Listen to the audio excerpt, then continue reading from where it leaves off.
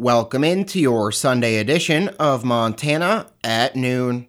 I'm Josh Margolis. Your Weather Command forecast.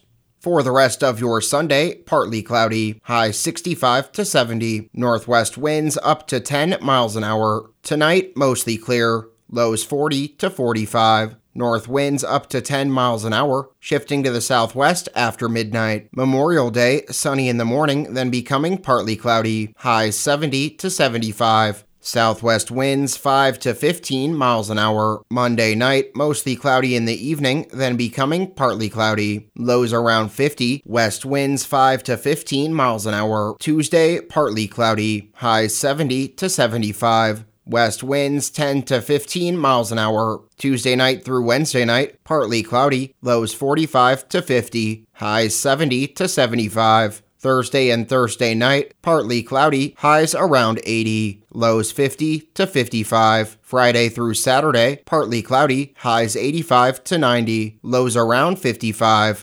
A California man admitted to a felony in U.S. District Court last week after investigators found nearly 2 pounds of methamphetamine hidden in a peanut butter jar and a piñata that were headed for the Fort Peck Indian Reservation. Don Fred Baldwin, 47, of Merced, California, pleaded guilty to distribution of meth. He faces a minimum mandatory 10 years to life in prison, a $10 million fine, and at least 5 years of supervised release. Court documents state that Baldwin mailed a package on November 7, 2019, from California to Brockton, Montana. Law enforcement intercepted the package, obtained a search warrant, and found meth hidden inside a jar of peanut butter and a piñata. Chief U.S. District Judge Brian Morris presided and set sentencing for September 17th.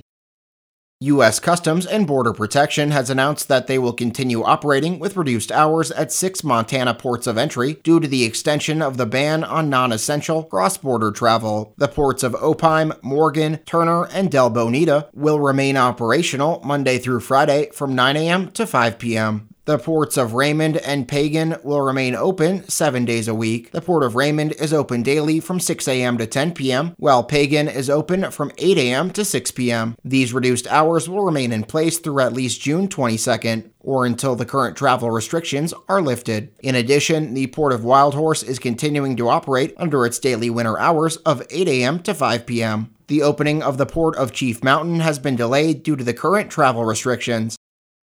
Superintendent of Public Instruction Elsie Arntzen shaped 2 task forces to help guide Montana schools into the next term. Arntzen announced these task forces on Wednesday and said that both will bring schools, family, and faculty members together. The Montana Learn 2020 Task Force will examine what resources schools, faculty, and families are in need of so they can carry out classes successfully next term. And the Montana Flex 2020 Task Force will review and update state and federal statutes so Montana schools have more wiggle room. With these task forces, the Office of Public Instruction hopes to provide needed guidance and feedback to help all Montana schools enter the next term confidently. For more information, visit opi.mt.gov. Turning to state news. An outbreak of COVID-19 in western Montana is tied to an exclusive golf and country club developed by financial executive Charles Schwab. Stock Farm Club General Manager Steve Buck says the 8 people who tested positive for COVID-19 in Ravalli County are employees of the club near Hamilton. 1 person had been hospitalized and 7 others remained in isolation on Saturday. The health department has said it was believed the first person who tested positive had contracted the respiratory virus outside the county. Montana reported no new positive COVID-19 tests from samples run on Friday. The state has had 479 confirmed cases. Yellowstone National Park has opened its north entrance at Gardner, but only for motorists traveling to Silver City or Cook City, which are at the park's northeast entrance. Park Superintendent Cam Shawley said Saturday that Cook City has been isolated because of the park's closure due to the coronavirus and the fact that the scenic Beartooth Highway hasn't been plowed on the Wyoming side. Shawley says the opening that began Thursday offers a chance to help Cook City get back on its feet as the expected June 1st opening of Montana's 3 entrances to Yellowstone nears. The road is only open to through traffic. Anyone who stops could be cited.